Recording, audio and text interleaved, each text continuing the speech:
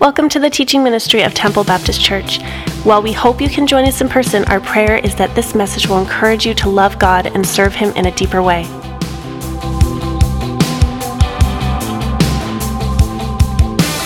Wow. Good to be back.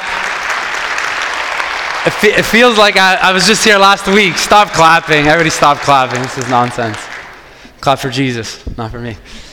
It feels like just like yesterday I was here, and wow. For those of you who don't know me, like Pastor Donald said, my name is Dominic. I had the privilege and honor of being here and leading here and praying with many of you and crying together and laughing together. So I just want to say thank you, Pastor Donald, for having me, for the elders, the missions team.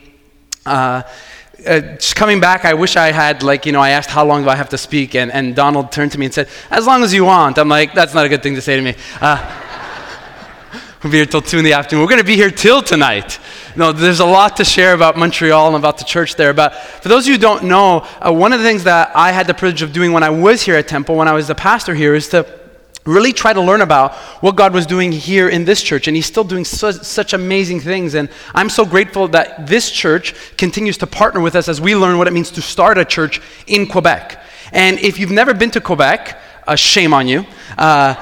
Two, if you're watching online, we're happy that you're watching from wherever you are. And because of technology, you can feel like you can be anywhere and be connected somehow in some way with other people. But this is probably the worst time in the history of Montreal for somebody from Montreal to be in Ontario. If you watch hockey, by the way, just for the record. So pray for our hockey team. And let's not talk about hockey today at all. But to be here and to think about Quebec, and Pastor Donald mentioned, for me to think that God was maybe calling me back home, birthed this burden in my heart that I did my best to ignore. And many of us know this, how easy it is to have times in our lives where God is saying to us, hey, I'm going to stretch you in a new way in the next season. And so I'm going to invite you to do something you never thought you would do. And what you do, if you're like me, you're like, that's not God. It's someone else. Or I ate pizza, or it's my wife's problem, or it's somebody else's problem. And I did that for a long time. And some of you are here this morning, and maybe you're doing that. You're just trying to set aside something that God's saying to you, hey, I'm calling you to start to do this. Maybe it's as simple as forgive someone. It might be as simple as calling someone up and saying, you know what, can I help you with this? Or someone who's searching, who just needs a conversation because they have doubts or they have questions. Maybe that's what God's going to stretch you with. And I could have never prepared myself that God was going to stretch me to do something that I never thought I would do, which is start a church. Not only did I not want to start a church, I didn't even like church planters. I'm like, church planting sounds weird and hard, and I'm like, I have some of my friends who are planting churches, I don't necessarily like them. I'm like, I don't want to be like them, I'm not going to do this, right? You can laugh in church, it's okay. So I heard God saying this to me, and then many of you know I shared this with Bev, my wife, and we were like, God, how are we going to do this? And years before I came to Temple, it was about probably a year before I came to Temple, I had the blessing of really sitting down and meeting the person who planted this church. His name was Dr. Hal McBain, and you'll see a picture behind me here with me. And I went with a video crew and a camera crew, and I went and I sat down with him in the residence that he was in, and we chatted, and I showed part of this video to the church. Some of you remember seeing this, but we didn't show the whole video to the church. There were times when I was talking to him, and I said to him, tell me a little bit about why God birthed in you this burden to start Temple Baptist Church. Why? And he shared with me about what God was doing in his heart, and he knew there was a lot of people not connecting with church, so he's like, we got to start a church. And I never thought that a few months and years would go by, and the things that he said to me in that meeting would be things that God would start to awaken in me to go start a church.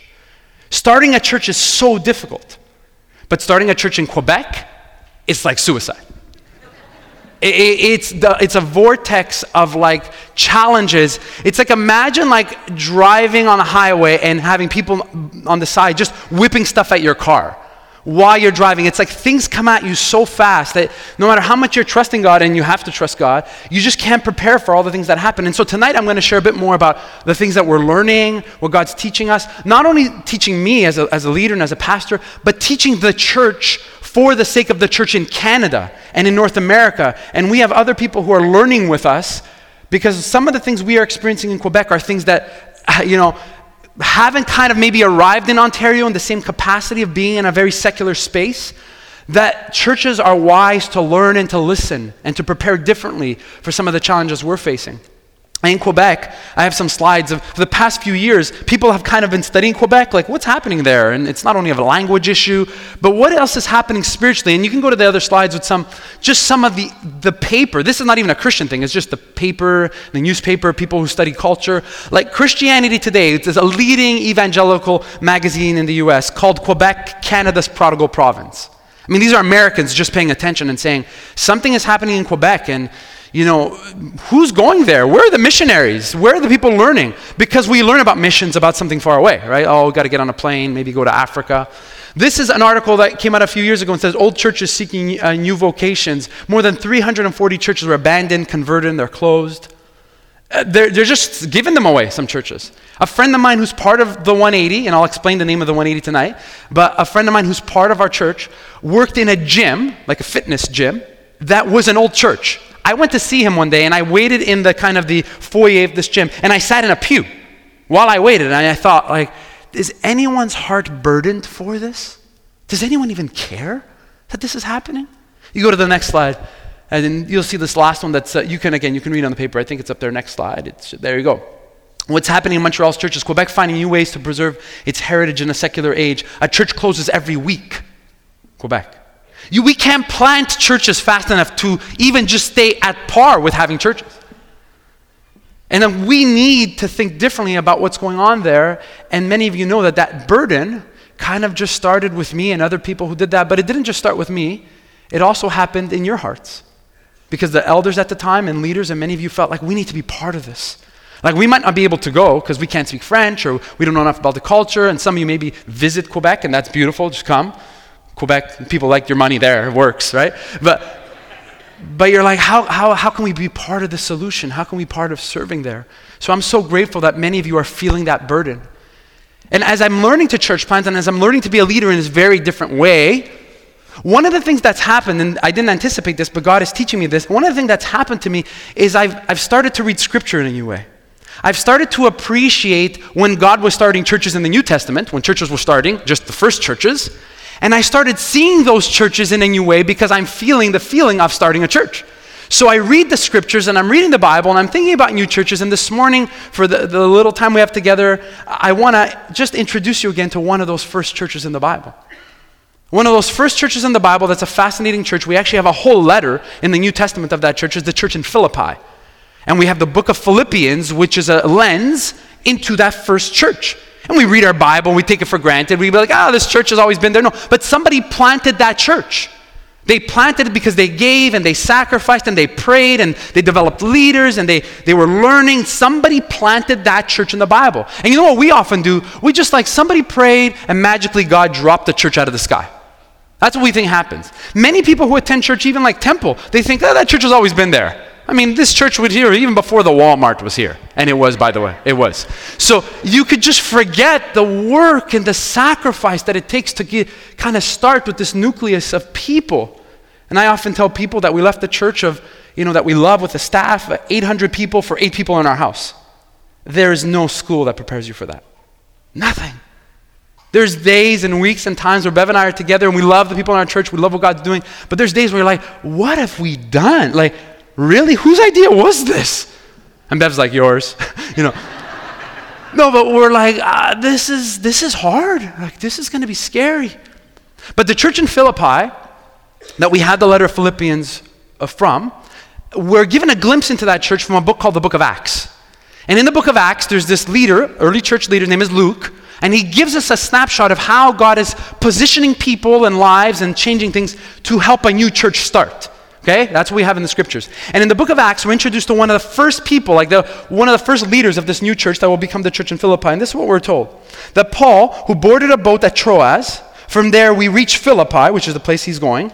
And we stayed there several days. And one of the people who was there, one of them was Lydia from Thyatira, a merchant of expensive purple cloth who worshipped God. This is a kind of a backdrop to the church in Philippi. We're told about the first people that Paul meets in Philippi. I mean, he gets on a boat. He goes to Troas. Like, anybody today who gets on a boat to go on a cruise. Right? Like, get on a boat. That sounds so nice. It's a disaster. It's not nice at all. Like he's on a boat, he doesn't know if he's going to die. He's like hoping somebody helps him. He's like, this is ridiculous. I don't really know anybody in Philippi. I hope this works. And just the feeling of when the gospel takes root somewhere, somebody has to be open to be disrupted. Everybody just hopes God's kingdom moves forward, but nobody wants their lives to be disrupted. Or like, we're just going to pray here. Can we send them money? Can we just hope it just gets fixed? Like, we believe that. And then we read the scriptures and we see how people's lives are being disrupted for the gospel to move forward. And Paul's in this boat. And for those of you who maybe need a reference point, I have a map from where we are now to where Montreal is. There it is. Okay, Google Maps, just to show you. So the disruption from Sarnia to Montreal is about like an 8-hour drive disruption, right? With our kids in the car, it feels like a 17-hour drive, okay? And we want to throw them out of the car while we drive. Those of you who don't know, I have 3 boys, disaster. Okay. So, no, we love my boys. Besides, we love them. And some of them love this church, right? So you are here, right? And the trek to Montreal, just to give you the map, is not a far trek. It's not far at all. But the changes that happen along the way spiritually, ethnically, economically, as we just drive, are hard to kind of even explain. But there's a disruption part that comes with it. It says we're willing to be disrupted. We're willing to kind of give up this and give up that to listen in a new way. Well, Paul is doing that with the early leaders in the church. He's on a boat, he's going to Troas. And when he gets to Troas, he meets Lydia. Lydia is called, you can go back to the verse behind, I just want to highlight, just go back a second. Lydia is called a person who worshiped God, okay? And in the Bible, there's a term for this in the New Testament, which are called people who are God-fearers. God-fearer is a person who's trying to connect with God, but doesn't really understand who Jesus is yet, okay? And it's a very common term that's used in the Bible. When Paul shows up in a place, he's looking for people who are God-fearers. They're not always sure, and they're actually very, very nervous about the gods. That's why we have passages actually in the book of Acts when Paul shows up somewhere and it says, this is the altar to the unknown God. Because people are afraid even to give God a name because they might make him upset, or the gods might punish you for not saying the right things. So imagine how freeing and how powerful it's going to be when Paul says, hey, what if God told us his name? What if we know how to call on this God? What if we don't have to be afraid of God anymore? What if something has happened that set us free where we can trust God in a way we never thought we could before? Paul's about to do this. And Lydia, in this moment, Paul's trying to find where people are meeting. We're told that Lydia and some other people in Philippi, which they don't know Paul from Adam, right? They're just in this kind of spiritual prayer thing. I kind of call it like first century spirituality. In Quebec, what you have is you have a fabric of culture. Maybe some of you know this, you know someone like this, that's just about being spiritual. How many of you know somebody who's just into spiritual things? Spirituality, they'll kind of watch a bit of this and mix a bit of that and read a bit of this, and they put it in a pot and then mix it up and they drink it, and I love this, bit of everything. Like they're searching for something, but they're not sure, like Jesus maybe is one of the many ways to God. Like that's what they'll say. It's very common. I mean, maybe you don't feel that all the time here, but in Quebec, and when you talk with people, and if you meet people who are not part of church, and they're like, church is weird, like they're telling you what to believe and what to do, and laws and rules. I'm like, I'm just into spirituality. Like, wow, that sounds nice. And in Quebec, it's a very common thing that you'll hear. And Lydia is one of those people in the Bible. That's what she's into. She's like a spiritual person. And we're told that she's very, very wealthy. It's very rare in the Bible to be introduced to a woman. She sells this cloth, this purple cloth that we know in the Bible is used for people who make special clothing. And purple cloth is usually made for people who are really, really wealthy. They wore it as a sign of prestige, of power. So Lydia spends her days serving rich people. She knows how to wheel and deal. I mean, there's a show on TV that's House Hunters. Any of you ever watch these house hunting shows? And there's one of these shows that people just buy houses from other rich people. It's like mega houses. And you're like, who lives like this? Like, I'm going on a ship, I'm on a boat, I'm with a millionaire. Lydia's one of those people. She knows how to wheel and deal with rich people. She has to. She's a really good businesswoman. She knows how to make money. And every so often, she goes into this spiritual conversation and prayers and whatever. She's into these things. And one day, we're told this powerful thing happens. Paul shows up in Philippi. And this is what we're told. Paul talks to her. And it says, Paul, as she listened to us, the Lord opened her heart. Let's just pause. The Lord opened her heart. You know, Jesus is still opening people's hearts. Like this. Yeah, it's Theo right there. Amen. All right. Love you, bud. And she accepted what Paul was saying. She and her household were baptized. And she asked us to be her guests. If you agree that I am a true believer in the Lord, she said, come and stay at my home. And she urged us until we agreed. How beautiful is this? Church plant. It's about to happen now. A first person who's heard Jesus say to her, I love you. And all these things you're searching for, the spirituality might be great, you're searching, but it's me that you're searching for. It's an encounter with me. I'm the only one who can heal this. And imagine that Lydia spends her whole life meeting people who are trying to find their identity in money and power, and she's like, I've seen this my whole life. And I know how empty it can be. And she's like, I don't want to be that kind of person. I have everything. I'm so well off. And the first thing that she does, which is a really important indicator for us, the first sign that someone's had an encounter with Jesus is they become generous. Like, we don't look for that, right? We like, did you stop smoking? Are you watching less bad shows on TV? All the stuff, we were told, whatever. Lydia, the first thing she says, she's like, I'm really well off. You guys have to stay with me at my house. You need to come and stay at my house. And if it's true that Jesus has changed me, come to my house and talk to me. Spend some time with me.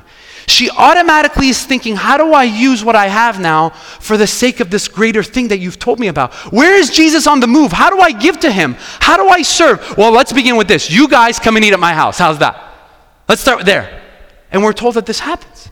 This one point in the story, her heart is opened to being generous because she realizes that if Jesus is the truth, all of her stuff is worth nothing. Right? Here's a great test for you. How are you doing on the generosity factor? How are you doing as it relates to just giving away and being generous with what you have, realizing that it means nothing in comparison to the greatness of Jesus? How are you doing? Because if you're not doing well with that, there's a sign that God has to kind of maybe set you free from something. And new churches cannot start, new things cannot start if more Lydias are not raised up. More people that God's blessed who are like, I'm releasing this. Are you kidding me? Who cares about this stuff? The Lord has opened my heart to understand that he's the only way, that he's the only one who can transform a world. Money won't do it, power won't do it, nothing will do it. Lydia's like, how do I get on board? What do I do now? Where do I go? And Paul's like, this is amazing. This is great. So I wanted to give you this snapshot of how God awakens in people moments of generosity to say, you know what, we can help. Maybe we can serve, and we don't have a lot, but maybe we can do this. And I want to show you a picture of the place where we meet. You can go to the next slide, just the next one. I'll talk about that tonight. You can go to the next one. This is a place of the warehouse where we gather at the 180. Okay, this picture, it was taken maybe the first month when we kind of started kind of meeting together. And our first gathering here was about 17 people showed up. And I was so sad. I'm like, 17 people. I'm like, how is this going to work? And the next week you meet, like we didn't meet every week. We gathered every second weekend. And then there was like 13 people. And that's like counting my boys twice. Because I'm like, I think I got more kids. Like, just keep counting them, right? You're just trying to find some sense that God is with you in those moments. Well, the surprise thing I want to tell you is that God was doing something in me that I couldn't have prepared for. God was starting to teach me what it means to trust him in a new way. And so one of those early people who were part of that first gathering, he was the person, he and his wife were the people who owned this building. This building is a warehouse building, a printing company that was for sale. And we started gathering in it, and Bev and I can tell you the longer story, but when I first walked into the space, Bev was with me, it was just us two, and he said, I have this building, I don't know what it's good for, we're going to sell it, I'm not sure if you could use it. And he showed us kind of an office room and another office room, and I'm thinking, we could put 10 chairs in here or 15 chairs in here, and then I'm thinking, we don't even own chairs. So I'm like, okay, we have to buy chairs. So you're trying to figure this out, and the first thing was we bought, I think, like 25 chairs was our first Costco purchase. So you're kind of, I'm like, why am I thinking about buying chairs? This is brutal. So we're going through all of this, and this come together, and this gentleman and his wife say to us, we've been sensing that God's blessed us in our business, and we're doing well, and so we'd like to give a portion of this warehouse space from September to December for this church, whatever, we weren't a church yet, we were just gathering, for free, just of use, for you guys to start to use it. And I'm like, really? He's like, yeah, how about you just do that? Just start meeting and see what God does, and just start trusting God, and we feel like we want to do that. So I'm like, okay. God's like, hey, you're going to trust me? There's the first step. There's a Lydia moment. Like, this person could do that.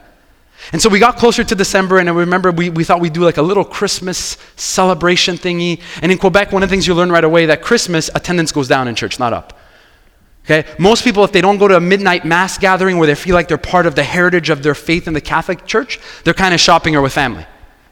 And so you're like, okay, I don't know what to do with that, because I'm used to like, let's get people here, invite somebody for Christmas. It's a ramp-up season. I'm like, it doesn't really exist here. We're dead. No, I didn't say that, but I felt it in my heart. Okay. So there's this moment, and it's about December, and we're meeting, and now there's about like 50 people, I think, had shown up. 50, and I'm like, okay, we got to get more chairs. Maybe we need to rent chairs, because I don't know if they're going to come back next week, and we're going to buy chairs, and we don't need them. All the stuff you never think about, and you're just trying to trust Jesus along the way. And you guys were part of it because you partnered with us and helped us. And financially, those of you who are giving are part of us trying to do this. And time would go on, and this gentleman sits with me, and I said, you know what, our time is up. It's December. You know, those 3 months of like free rent. What are we going to do? And he's like, you know what, I really got to sell this building. The building costs $2 million. I'm like, did you say $2 million? And he's like, you know what, but if the church can sign a lease for part of the space, maybe I don't have to sell it right away. So I'm thinking, okay, like what is that going to mean? Like we have about 50 people. Can we do this? I'm like, Jesus, I need another moment where you're going to like help me know what to do. I mean, you're looking in the back of your Bible, right? For leasing, church planting. Okay, there's nothing in there. I didn't find it.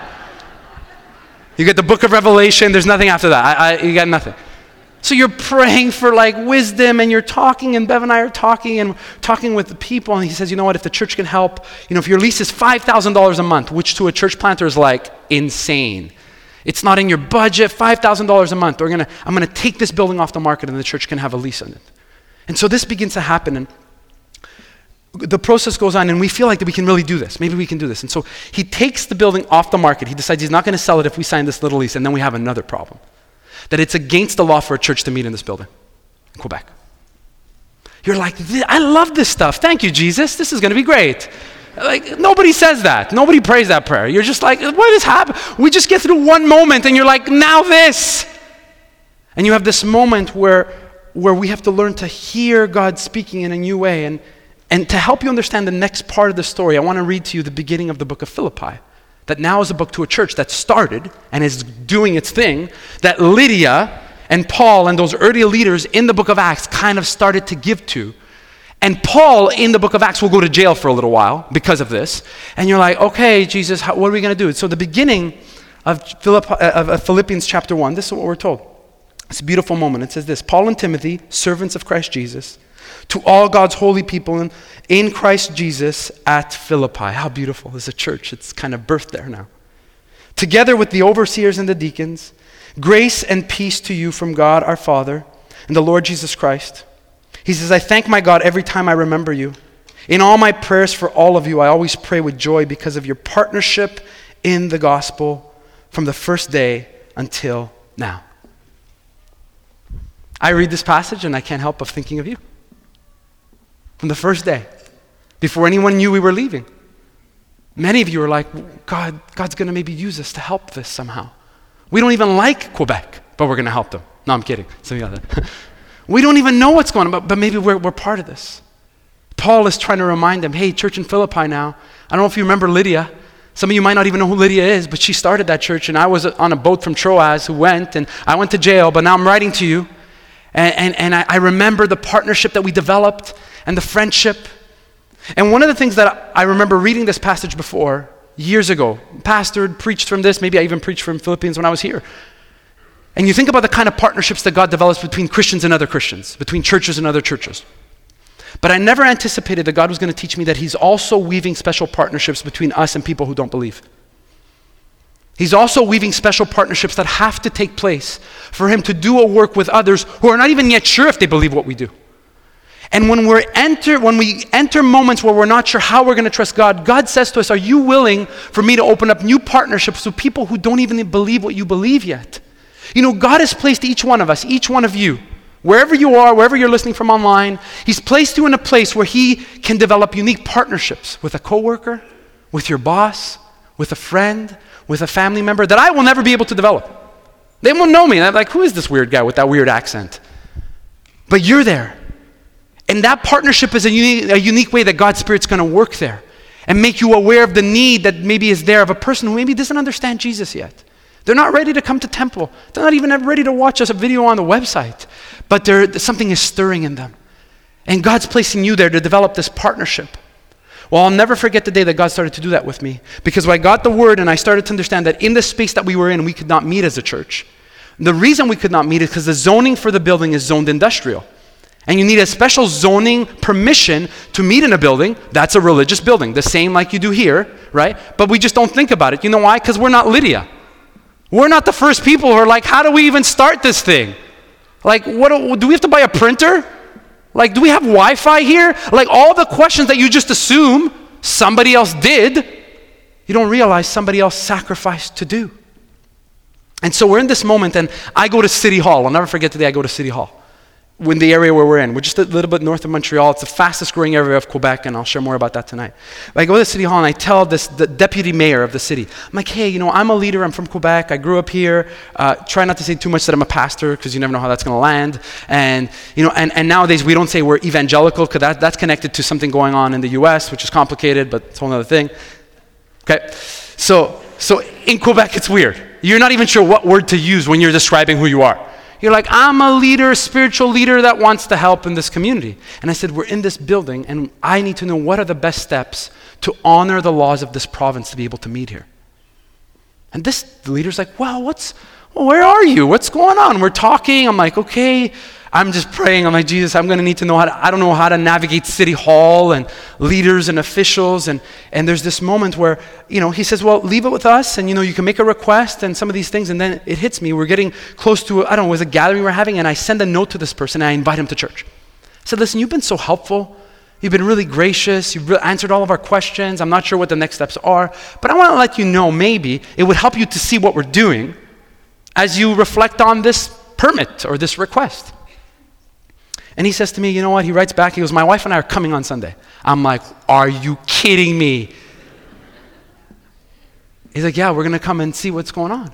And so I make it a point that the day right after he visits, I'm going to go visit him, just so I can kind of clean up anything or answer questions or help with that. And so he comes with his wife that day, and I go back to his office, and I said, what did you think? He says, it's really amazing what you guys are doing. Like, is that a church? Like in a warehouse, can you do that? I'm like, yeah, it is. And it's very foreign to people when you tell them you're starting a church, right? They're like, can anybody just start a church? Like one person said to me, do you have to call the Pope to start a church? I said, no, but I should maybe, I don't know. Like, think about how words that we use that are our most evangelistic words mean nothing to people who don't believe. Like, this is the best language we have, and people are like, really? Or like alpha. It's the most evangelistic tool. It's a Greek word that nobody uses. They're like, what is that? We forget until you're with people and they're like, you could just do that? Start a church? I'm like, yeah, we are a church, a bit different, in a warehouse, kind of edgy. And he says to me, I kind of like the warehouse for a church. And I said, why? This gentleman at the city. I said, why? He said, because you could see everything. You could see the wires, you could see the pipes, you could see everything, kind of like a Starbucks, you could see everything inside. He goes, you know what, it makes me feel you guys are transparent. And I don't believe religious people because they're not transparent. I was like, oh, that's going to leave a mark. I'm like, transparent is good. I said, that's what we're about. I said, and that's why I'm here. I said, because we want to be transparent. We don't want to do something that we're not allowed to do, and we can't meet in this building if we know we're not allowed to meet in it. So he says, you know what, I think we can help you guys. You guys should kind of sign a lease for this building. And we're going to help you, and we're going to begin the steps. And I'm thinking, we needed a unique partnership with city leaders who are doing their best in their job, who are trying to make sense of how to work around every kind of religion in Quebec.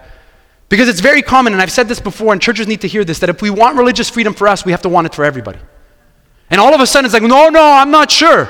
I want the Christian religious freedom to be the most important. We don't get that option anymore. We have to want religious freedom for everyone. That's so edgy that if there's a mosque that needs to be built in Quebec, and the city does not give them zoning permission, we Christians need to go defend their permission to have a mosque. Do you understand how important that is? For religious freedom to be allowed to happen? We're going to have to change how we think about everything. And if you want more of that, come tonight. If you're afraid, stay home. Okay? But we are going to have to think in new ways of how to do this. But this is not new for Christians. This is not new for Paul, who's in jail. This is not new for Lydia, who's like, I'm going to help it happen. This is not new, but it can feel new for us when we forget the burden and the weight that people carried in the first churches in the New Testament. I'm just going to read one last section that Paul leaves with the Christians there in Philippi. He says this, I pray that your love will overflow more and more, and that you will keep on growing in knowledge and understanding. For I want you to understand what really matters, so that you may live pure and blameless lives until the day of Christ's return. He's writing to this church and he's like, listen, it's going to be overwhelming. Whatever you're going through in Philippi is very complicated, and I want your hearts to stay focused on the right things. Because we all know in the world that we live in, the burdens are there. There's all kinds of challenges that are going on. And then he gives us this little secret here in this passage. One of the most profound and simple ways for us to keep our hearts on the right things is to keep our mind on the fact that Jesus is coming back one day. Christ's return orients our thinking to the right things. And I learned this lesson years ago in a very strange way. When I was in Sarnia, I got a motorcycle.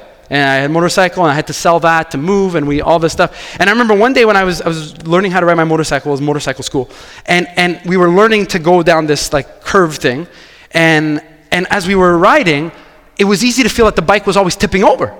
And I was like, what's going on? Like, this is not that hard. Like, what's going on? And the instructor said something to me that changed our thinking. He says, when you're riding a motorcycle, like when you're riding a bike, never look at where you're going, just look at where you want to be.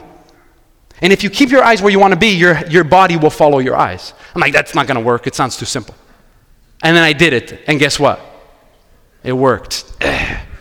Instructors, they know, all fresh. Anyway, she just do it, and I'm like, it does. It's almost like a reminder of Christ's return orients us to the only things that are going to matter. Like, all the money you have is not going to matter. Lydia got that, so give it away. All the things you're worried about are not going to matter. The things that are going to matter is how your life was rooted in a place for the things that burdened God's heart. That's going to matter.